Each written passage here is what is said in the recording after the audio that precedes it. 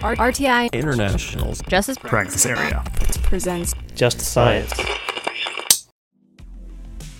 Welcome to Just Science, a podcast for justice professionals and anyone interested in learning more about forensic science, innovative technology, current research, and actionable strategies to improve the criminal justice system.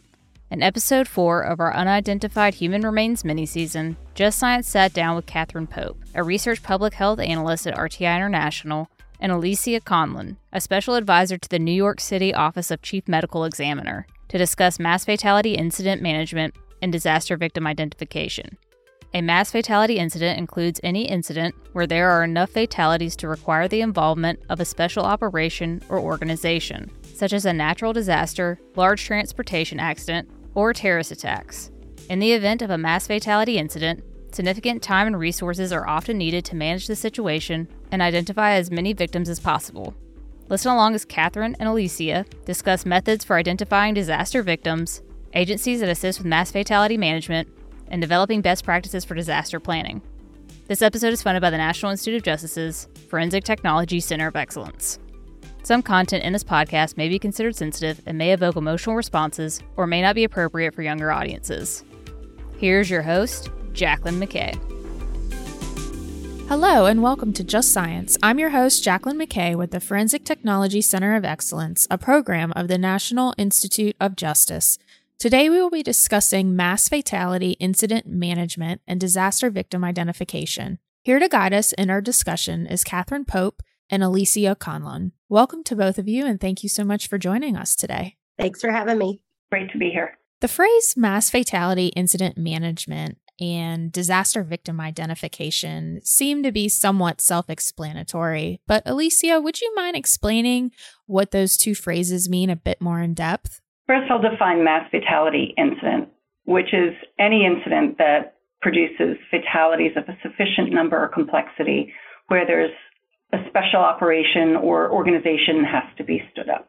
Mass fatality incident management is the overarching operation involving processing a disaster incident, which includes communicating with victims' families, search and recovery, processing and identification of the dead, and returning them to their families. Disaster victim identification, or DVI, is a component of mass fatality incident management and is the process or procedure by which we associate a name with human remains through the application of scientific methods. DVI procedures have been developed over decades and have been vetted through experience in various mass fatality incidents globally. The primary goal of the operation is to accurately identify human remains. Thank you for that breakdown, Elissia. I appreciate it. Kat, I know we spoke about your previous involvement with DMORT, or the Disaster Mortuary Operational Response Team, in one of our previous episodes, but would you mind speaking to your experience a little bit more again? Yeah, so DMORT is the Disaster Mortuary Operational Response Team, and it falls under the National Disaster Medical System, which also falls under the U.S. Department of Health and Human Services Administration for Strategic Preparedness and Response. So this is clearly a very government-focused organization that assists with any sort of mass fatality that's occurred on U.S. soil. And the response teams can be deployed to many different kinds of mass fatalities or mass disasters, including transportation accidents, natural disasters, pandemics, and terrorist attacks. And the teams will assist with really anything that the local jurisdictions need assistance with.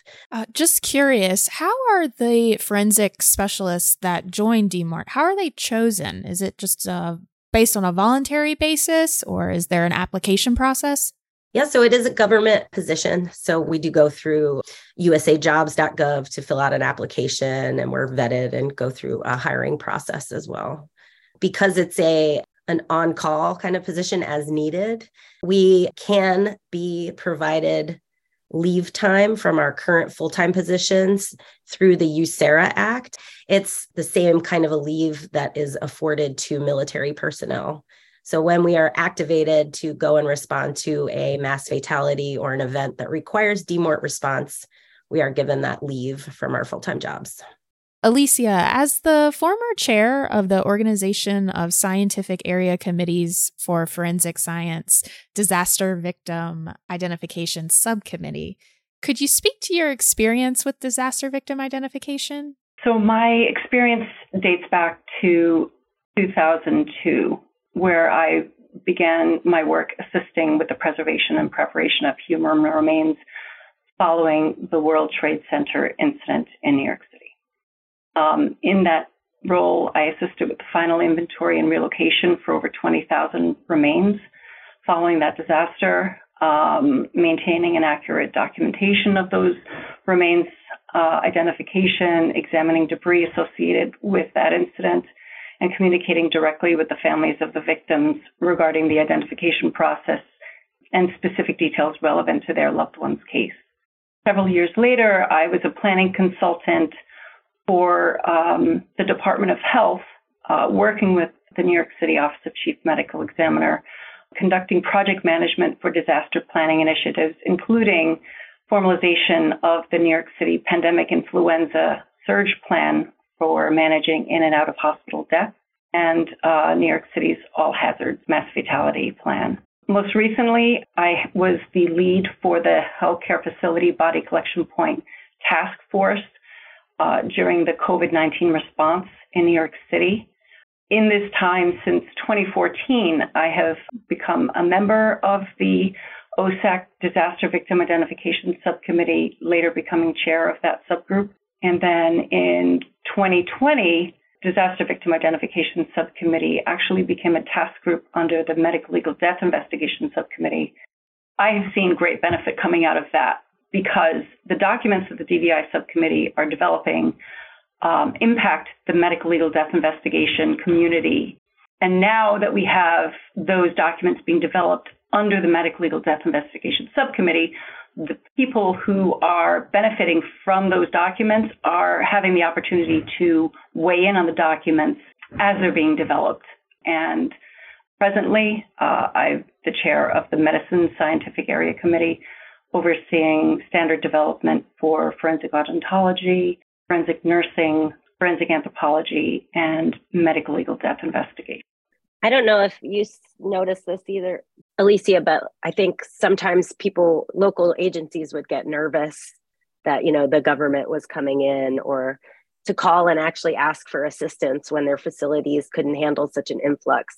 And so actually letting them take the wheel, kind of, as it were, to produce these documents and actually create the standards. Now they have a vested interest, and it's when individuals come in to assist, they're actually, calling for that assistance and asking for that in a way that makes them feel empowered, not so much, oh, we can't handle this, or we need your help. Does that sound right?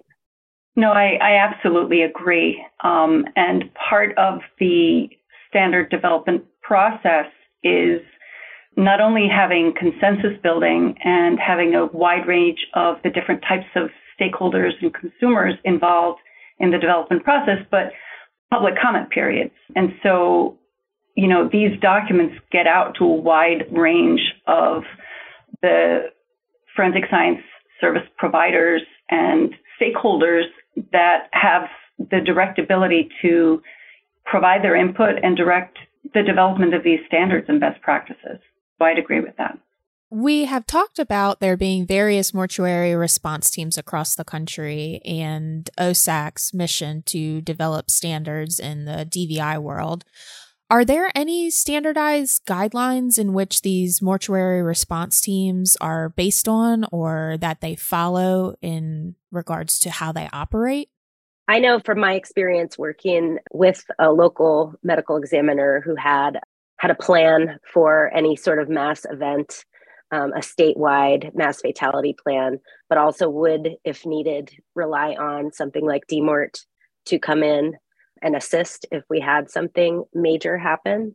The really interesting thing is that they are heavily relying on plans that have already been developed from places like the OSAC, so that no one's reinventing the wheel, but that they're actually able to take those documents and fatality plans and apply it to the local jurisdiction, because every area, every region is a little bit different in their needs. Something that works for New York City isn't necessarily going to work for a small Eastern Shore, agency like the state of Delaware, where I worked. But the baseline, the fundamentals of disaster victim identification is still there. We still need to have a robust antemortem record system from the decedents. We have to have a proper family assistance center running so that we can assist and support the families of the decedents. We have to have a place to review and examine the remains so that we can gather postmortem information, so that we can do a comparison. We have to have properly trained individuals to do those comparisons. We have to have people to handle the personal effects. So kind of the foundation, the baselines are all the same. And it's very nice to have this multi-jurisdictional coordination to lay that groundwork, and then you kind of apply it to what you need. And depending on the disaster as well, things change depending on what exactly is going on. I would agree with Kat in that regard. There are some standards that have been developed. I mean, in 1984, Interpol produced the first guide for disaster victim identification, and it's basically globally accepted as the standard for disaster victim identification protocol. But I don't think a lot of people in the United States really have much awareness of it or follow it. And quite frankly, it's not necessarily always applicable in the U.S. But I do want to recognize that, in the United States, first of all, this discipline is already quite underfunded and desperately becoming short in qualified personnel. And so it is a significant challenge for jurisdictions at any local level to have funding to put toward development of standards for disaster victim identification and mass fatality incident management. So, it was first the SWIG DVI and then subsequently in 2014, OSAC that kind of recognized this challenge. And I'm really happy to report that to date, between the original SWIG DVI documents and subsequently the OSAC DVI task group, they've drafted 14 documents to support medical legal operations following a mass fatality incident. 7 of them have been published by ANSI and the American Academy of Forensic Sciences Standard Board, or ASB, which is the standard development organization that OSAC uses for DVI work. And there's an additional 2 proposed standards on the OSAC registry, with a third, which is the standard for mass fatality incident management, which was recently approved by the Forensic Science Standard Board to be posted on the registry actually this month. One of the great things about the way that these documents have been developed is that there's kind of an overarching standard, which is the standard for mass fatality incident management, which gives kind of the objectives for a successful operation, as well as the considerations for policy decisions that have to be made at the beginning of an operation. And so that kind of sets the standard and is the umbrella document for the rest of the documents that are coming out from the DVI task group, which are a compilation of best practices and standards. And quite honestly, the reason why most of the documents have been drafted as best practices is, like Kat says, one, you don't know what the type of incident is going to be, and folks don't have a lot of funding in this area. And so we needed to write documents and best practices and standards that are achievable, but are appropriate to the incident. When thinking about disaster victim identification, I think the scenarios that come to mind most prominently are terrorist attacks or plane crashes or natural disasters like wildfires or hurricanes. But with the wake of mass shootings in the United States, could the mass fatality incident management or DVI guidelines apply in these scenarios? That's a really valid question, and I think it was raised a few times in past school shootings with similarly aged decedents who, all basically look alike, are the same height, may have the same type of dentition because they're the same age, and the level of injury that they had due to the types of firearms used in the incident. And so traditional methods of identification are not possible in those incidents. the individuals are not going to be visibly identifiable or viewable by their parents and their loved ones. So the scientific methods of ID would be required. It is true that the mass fatality occurs at the local level. No matter where it occurs, the local jurisdiction is going to have to handle the processing and identification of those decedents. So a mass fatality for some agencies is going to be a different number of decedents for different agencies. So for example, in the state of Delaware, we could really only handle 5 decedents at one time. And anything more than that for us, for a small office, was technically a mass fatality. And so depending on the jurisdiction handling those school shootings, yes, absolutely, it fits the qualification of needing additional support from disaster victim identification or the emergency management folks. Yeah, to expand on that, I will say that one of the recommendations from the DVI task group in the standard for mass fatality incident management is the establishment of an operational definition for what a mass fatality incident is in your jurisdiction. Because I think generally speaking, it's kind of recognized to be any incident that overwhelms your local jurisdiction. But, sometimes having a definition that's that general can be stymieing, because it's hard to kind of say, yes, I'm overwhelmed. And it's not really very operational, there is no trigger there. And then sometimes it's difficult to put a number on a disaster, because one of the surest things that in the first hours of an incident is that you're going to be getting bad information or misinformation, or at the very least that the information is certainly going to change because the operation is dynamic and you are getting different pieces of information as the operation unfolds.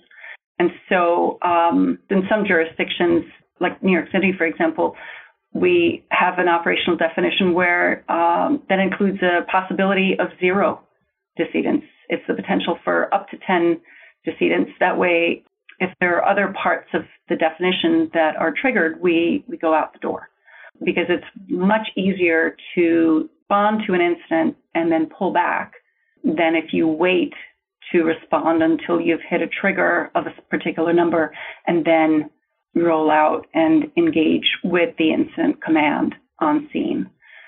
And then with regard to the identification, I think certainly with mass shootings, like I said before, life safety obviously is a priority. But as soon as the scene is declared safe, and I would say that with any type of incident, that as long as the operational policy decisions are considered, then the medical examiner or coroner or JP or whoever's running the incident will have the opportunity to consider what the incident is and define the policy recommendations to support the mass fatality operation that has to be developed. One of the recommendations is that there be an incident characterization that is performed early and regularly following an operation, which speaks to the type of incident. Is it natural? Is it terrorist? Is it an operation that is going to require complex and protracted recovery, or is the recovery going to be quick? These things all will feed into the type of operation that will unfold back at the medical examiner or coroner or JP's office. Switching gears a little bit, could either of you explain some of the ways in which disaster victims are identified? In a mass fatality or a major disaster, one of the issues is that there can be extreme fragmentation of individuals and their remains. There can also be significant burning or degradation of the bodies, making it very difficult to establish identification in the traditional means, which generally is a visual way. In these cases, we need to use scientific methods of positive identification, and those would be with antemortem comparison of dental records, fingerprints, any other sort of medical records, such as x-rays, if the individual had surgical implants, very specific tattoos or scars, And we can also use DNA to identify decedents based on comparison with next of kin, family reference samples, or direct reference samples. And so those are the formal positive scientific methods of identification. But like I mentioned a little earlier, we have to have a very robust system of antemortem records to refer to. So sometimes that can get a little tedious or confusing when you can't locate family. If you have an open population of missing persons in a major fatality or a major disaster, we might not exactly know who's missing. So we don't know exactly who we have to find as far as family or who we have to look for medical records on. And so that can get a little complicated. So kind of the beginning of this procedure and this process is starting to figure out who exactly are we missing. But when you have a nice closed population, for example, an aircraft disaster, then we know exactly who was on that aircraft. I think the only thing I would really add is that victim identification really begins during scene recovery. And so, kind of one thing to consider is that depending on the incident, it could take a number of days or weeks for all of the remains to be recovered and processed and brought back to the morgue.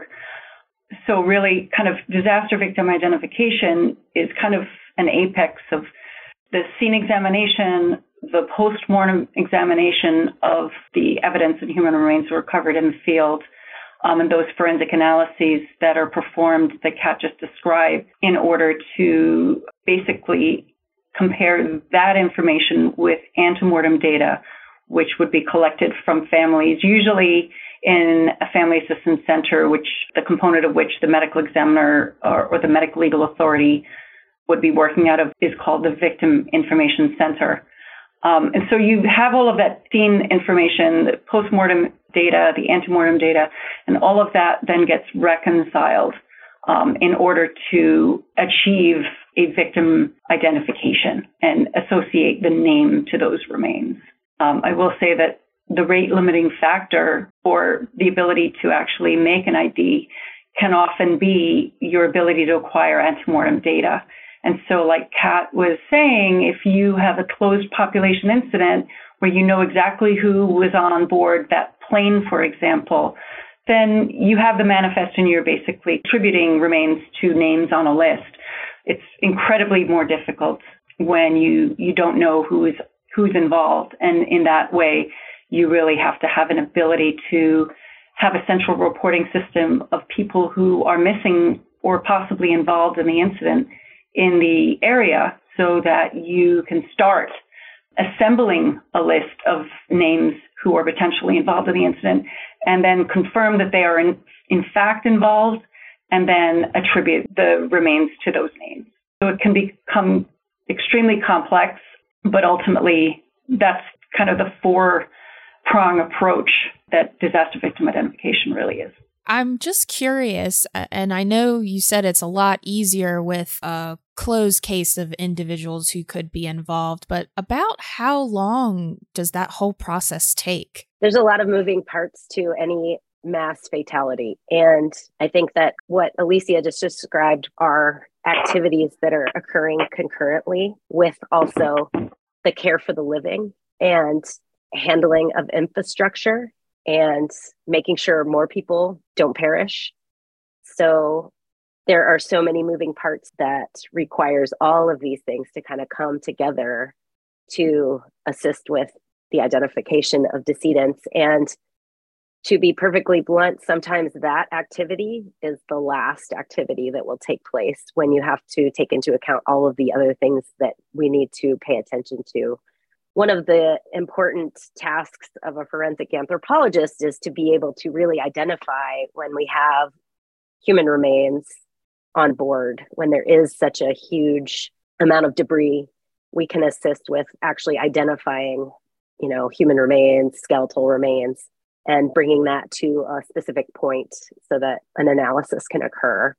That brings up a really great point, because I think one of the most important things that any entity that's managing a mass fatality incident can do is manage the expectations of not only the families of the folks involved in the incident or potentially involved in the incident, but also the executive leadership in the jurisdiction and the media so that people understand what the operation is and the complexities of it, so that when the victim identification process takes several days, several weeks, several months, and sometimes several years, that there's an understanding of why that's happening and that people haven't stopped the work, but it just is incredibly complex.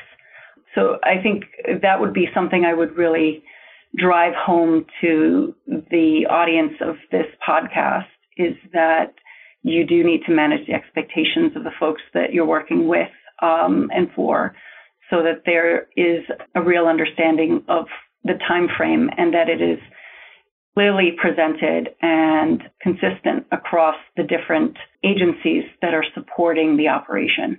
I was just thinking about within the Family Assistance Center as well, we have to be sure to be very transparent with families who are going through this. And the early times of the event, there will be a representative who will speak with them, at noon every day, and sometimes at 5 o'clock also every day, to make sure that they understand what's going on, why, what's the next step, what they should expect, just to be able to be as transparent as possible so they really feel a part of the process, so that they're not afraid or don't feel like there's a cover up. Families do play an integral role in the disaster event, and they are an important part of being able to identify the decedents. In thinking about the future and continuing to progress in the field moving forward, are there any other areas that need to be explored or researched more heavily? Yes, there are a couple of areas that I think are worth exploring going forward, and certainly the DVI task group has kind of pushed these up to NIST.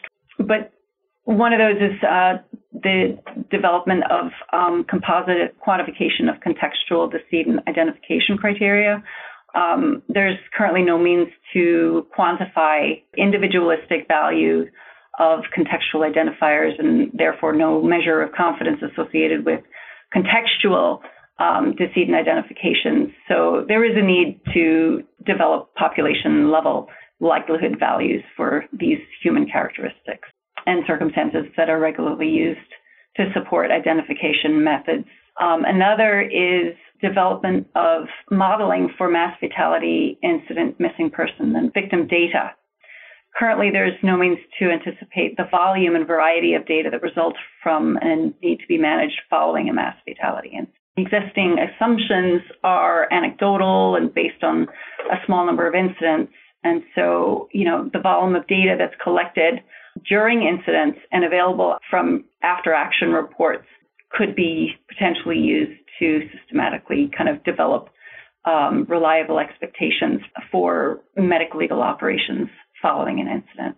And then, honestly, understanding cognitive bias in DVI operations. There's a lack of understanding of the degree of cognitive bias that may be associated with disaster victim identification operations where you're dealing with a large number of remains. And so, it's be beneficial to look at determining if cognitive bias exists in current DVI operations, in addition to, if it does, developing effective mitigation strategies. Finally, I do think it would be wonderful to finalize development of an app, given the current way that the public interacts with technology, to interact with the medical legal death investigation authority following a mass fatality and reporting loved ones missing and then communicating back and forth. So those are just some areas that I think have some value to consider. Are there any final thoughts you would like to leave with our listeners? I think it's really important that folks in the medical legal death investigation community leverage the standards and best practices that are available and develop a plan now versus waiting until an incident happens. I think it's really important to recognize that all mass fatality incidents are local. A study conducted by New York City and Harris County, Texas, between 2000 and 2019, they documented 168 mass fatality incidents in that time frame, which is about 8 a year nationally. And, it's interesting because of that number, 17 resulted in a DMORT deployment, which is only 10% of the incidents that happened. And then of those incidents, the average number of deaths was about 72. If you remove the outliers like 9/11, Hurricane Katrina, Hurricane Maria, the average number of deaths per mass fatality incident was then 27. And so it's really important to kind of recognize that an incident could happen in your jurisdiction that far exceeds your ability to respond, either maybe in terms of number of folks involved or the type and complexity of the incident type itself, but that you're not necessarily going to have DMORT support. So you're going to have to find a way to force multiply and acquire the resources that you need to manage that operation. It's important to note that the legal authority for conducting the disaster victim identification and recovery resides solely with the medical legal authority in the jurisdiction where the disaster occurred.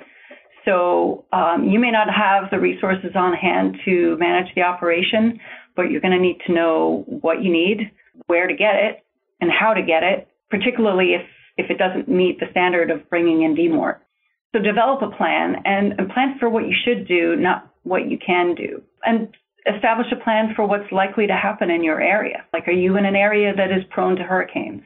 I also think it's important to work with local emergency managers and partners in fatality management. First, I think it's critically important that everyone understands their roles and where their jurisdiction begins and ends, and that you guys know who you are in advance so that when you come together during an operation, it's clear who's working where and who's responsible for what.